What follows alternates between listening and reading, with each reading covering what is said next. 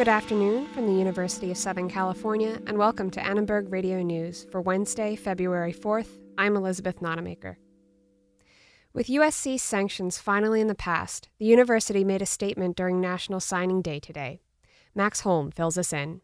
USC was already going to have one of the best recruiting classes for football in 2015. And then today, Iman Marshall, the top cornerback in the country, signed for the Trojans. Marshall headlines 4 5-star recruits, including Rasheem Green, Chuma Edoga, and John Houston. USC also got commitments from 17 additional 4-star recruits. With so many high-profile signings, the Trojans have been deemed the top recruiting class by Scout.com and Rivals for 2015. Crosstown rivals UCLA didn't do too badly themselves. UCLA brought in top quarterback Josh Rosen, along with fellow 5-star recruits Keyshawn Lucier South and Soso Jamabo. However, with Marshall on board, the Trojans have trumped UCLA in 2015 recruiting as they look to bounce back from UCLA's recent dominance. With USC scholarships back, the Trojan family has plenty to look forward to this fall. Max Holm, Annenberg Radio News. California senators are asking the state to limit who can get exemptions from childhood vaccinations. California is among the states that grant exemptions for personal or religious beliefs. Senators Dianne Feinstein and Barbara Boxer want to limit exemptions to children with medical conditions. The LA County Health Department today urged parents to get their kids vaccinated. Dr. Jeffrey Gunzenhauser is interim health officer.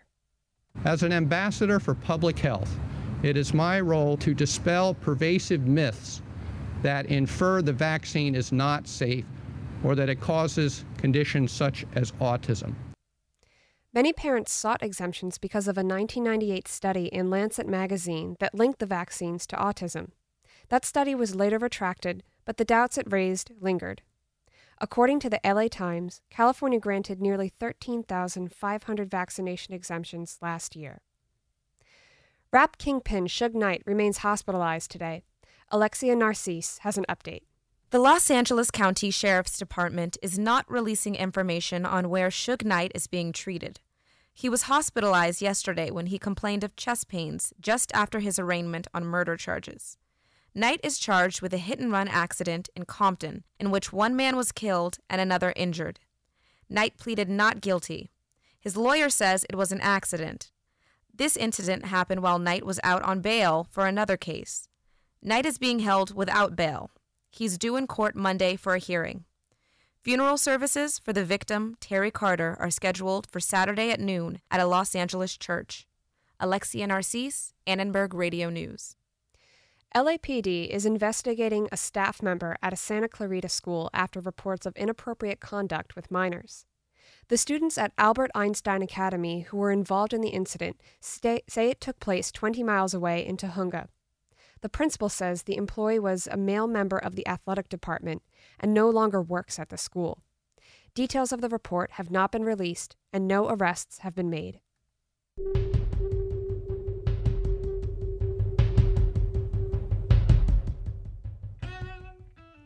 Some 500 students filled a South Los Angeles high school gym this morning to hear Russell Simmons make a plea. Madeline Ulis has more on his message. And I'm asking you today to take a pledge to be peaceful.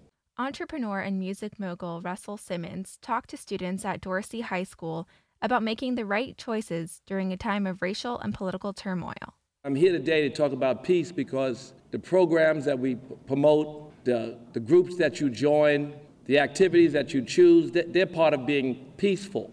It's an action. Simmons also led the students in a 4-minute meditation as a segue to create peace in their community. Dorsey senior Marcel Richardson meditated for the first time today. I do have a lot of stress around my house and around my household, so being able to bring that back to my household and telling people that, this is how you can relieve stress or relieve negativity is very powerful. The Peace Pledge was sponsored by Simmons' company RushCard, which offers consumers prepaid credit cards who may not have access to a traditional bank account. RushCard created the Keep the Peace initiative, a national grant program that supports nonprofits like Community Coalition, which helped put on today's event. Simmons also announced he's going to fill the Dorsey High School library with copies of his best-selling books, including Super Rich, A Guide to Having It All. Madeline Uhls, Annenberg Radio News. President Barack Obama's federal budget includes $5 million for West Coast earthquake early warning system. Casey Tamkin has the story. President Obama set aside more than $1 billion for California infrastructure projects in his 2016 budget proposal. Obama intends to build an earthquake warning system for the West Coast.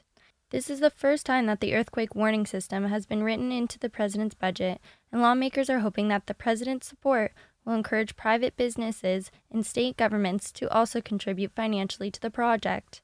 Casey Tamkin, Annenberg Radio News. Mayor Eric Garcetti announced he will now back Nuri Martinez in her race for re-election to City Council. The announcement marks a switch for Garcetti, who supported former state lawmaker Cindy Montanez 2 years ago. Garcetti says Martinez has since proven herself as the best candidate to represent the Valley. Also today, LA District Attorney Jackie Lacey announced she will run for a second term. UCLA's Steve Tisch's Brain Sport program kicked off a 4-city tour today, focusing on how football training methods can reduce concussions in younger athletes. Rania Aniftos has more.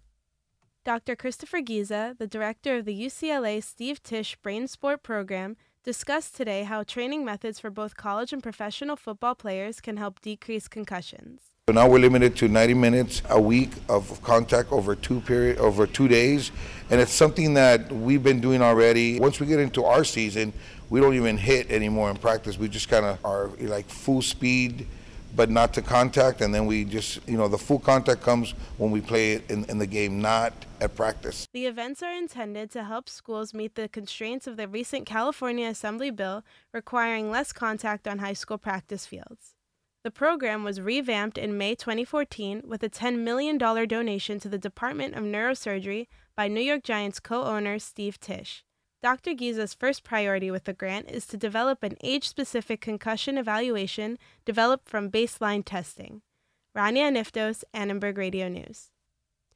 Nearly 30 birds were released today in the San Francisco Bay Area after bird handlers cleaned a mysterious gray gunk from their feathers. The International Bird Rescue Organization began its rescue mission in January, gathering nearly 400 birds for cleaning. The odorless substance, which felt like rubber cement, affected the birds' ability to warm themselves in the cold. State investigators haven't determined the source of the mystery material. It was a volatile day on Wall Street. The Dow Jones traded up a hair, while the S&P 500 and NASDAQ ended in the red. The Dow was buoyed by Disney, which was up 7% after reports showed an increase in revenue and visitors to its theme parks. The other big story was Staples agreeing to buy Office Depot for more than $6 billion in cash and stock. That would combine the two largest office supply stores. Investors weren't enthusiastic about the deal with Staples stock falling nearly 12%.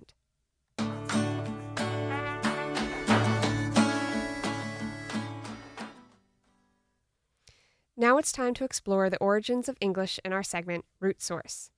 Avery Atuk fills us in.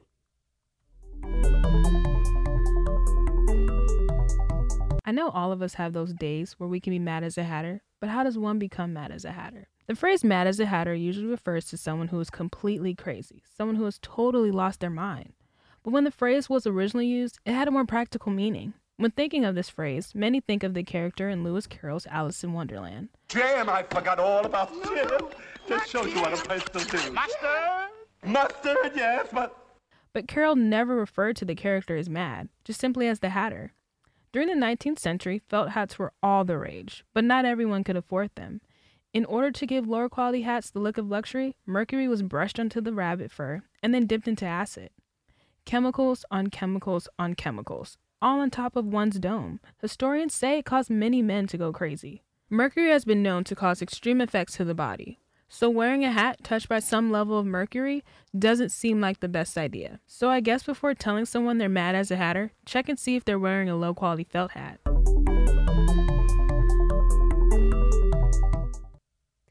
LA is a car city, but 75 years ago, train culture was vibrant and booming, opening the gateway to the West. Uttara Valluri takes us to one of our city's transit landmarks, where it all began. I've been in Los Angeles for about 6 months now, and it still amazes me how most people here always complain. They complain about the expense, the bad neighborhoods, the fact that they can't meet their friends because they live so far away, the traffic, And of course, there's the public transportation issue. Then I heard about the historic Union Station. So I went to see what it was like. And walking into the old building feels like going back in time.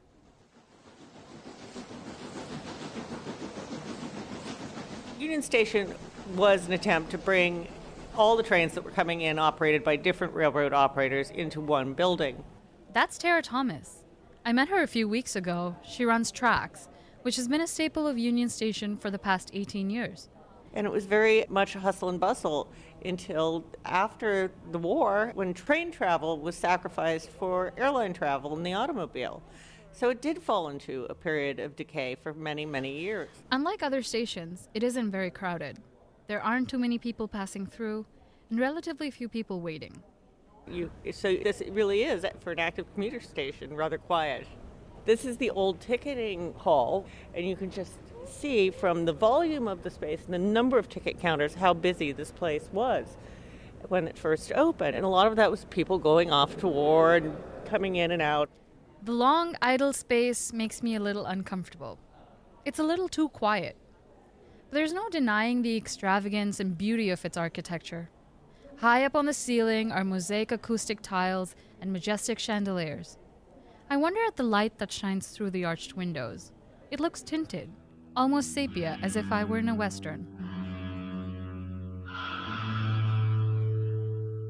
Speaking of cowboys and Westerns, across the arcade from the ticketing hall is the Harvey House restaurant. Let's walk over to the Fred Harvey restaurant. It's named after Fred Harvey, Tara tells me. Fred Harvey was an amazing restaurateur and entrepreneur. He ran all the food service on the trains. Also been credited with civilizing the West because he had very strict rules, and he brought beautiful women out, the Harvey girls as represented in the movie, and they all lived in dormitories. They had very specific look to them. They all had to wear their uniforms. They were all very well supervised, but they brought books out and culture to all these cowboys, and the cowboys needed wives, and these ladies were all imported from the East Coast. So it became a hot place to go look at beautiful women and perhaps find a wife and have a great meal too. So this is where you would come just to have a cocktail, and if you just wanted to drink and mingle. It's designed to kind of look like a rail car, but with the undulating walls and the brown booths, gives a little more open space. And let me show you some of my favorite detailing are the bubble glass here, which is evocative, once again, of celebration and elegance. When did it shut down, you said? 1969. So it has been vacant for that long. This is the kitchen. So you can imagine how many meals they've served today. It's almost scary and haunting to look in, but imagine this place filled with, there must have been 75 cooks in here. The door at the back of the kitchen leads to a landscape of trees and benches. Tara and I sit down. On one side of us is a homeless lady with a cart full of plastic bags. On the other side, a young couple sits back to back, reading their books. This was the gateway to California. So you're taking the train from Chicago, and it's freezing cold, and you walk into this beautiful vista with blue skies and palm trees and pepper trees and rose gardens and birds of paradise. And then you look out and you can see City Hall across the way. So this is how so many people were first exposed to California, and who would ever want to leave after that? She points towards a decorated fountain. These are all public art installations, which, oddly enough, my mother was the art consultant on. So I guess Union Station's been in my blood for a while. Everything has been taken care of with a great deal of love here. And you have to be a pretty passionate person about this building to have survived 18 years of its ups and downs and highs and lows, and now just watching it really blossom. Even though Angelenos are not big fans of their city's public transit, Union Station is nothing to be ashamed of. This year marks its 75th anniversary, and it remains an iconic and indispensable landmark. So much more than a train station, it's a piece of history, and a beautiful one at that.